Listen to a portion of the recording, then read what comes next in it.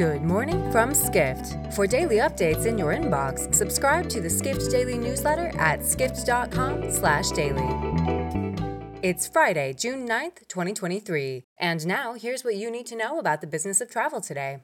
Airline executives acknowledged this week they could be in the midst of a recession, but they're largely unconcerned about an economic downturn impeding the industry's ongoing recovery, reports Edward Russell, editor of Airline Weekly, a Skift publication. Leaders speaking at a major aviation conference in Istanbul expressed optimism about aviation's boom continuing. International Air Transport Association Director General Willie Walsh said the airline industry is making progress in terms of profitability.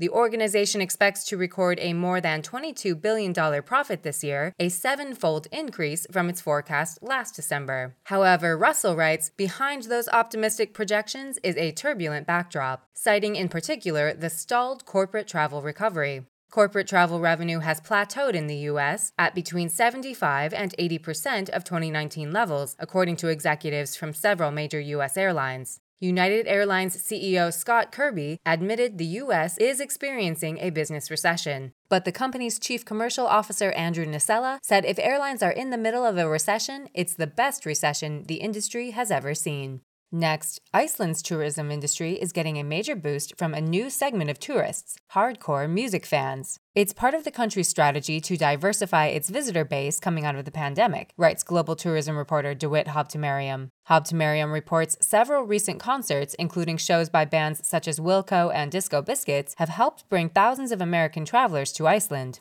An executive at Business Iceland said those concertgoers are the kind of visitors the organization wants, noting they're eager to explore Iceland beyond Reykjavik and tend to spend a lot of money. Habtemariam adds that Icelandic officials are looking to take advantage of travelers increasingly seeking nature over urban experiences. The country is building more accommodation outside of Reykjavik. In addition, tour operator Intrepid Travel recently developed a one-week camping trip that takes travelers to Iceland's less crowded locations, including its national parks. Finally, U.S. legislators are calling on the White House to prioritize reducing the visa waits Indian travelers looking to visit the U.S. have endured, writes Middle East and Asia reporter Amrita Ghosh in Skift's India Travel Daily. Ghosh writes, visa delays are the single biggest impediment to boosting Indian visitor numbers to the U.S. Although the U.S. has made progress in reducing visa wait times at some consulates in India, the average wait was roughly 330 days in April, according to the U.S. Travel Association.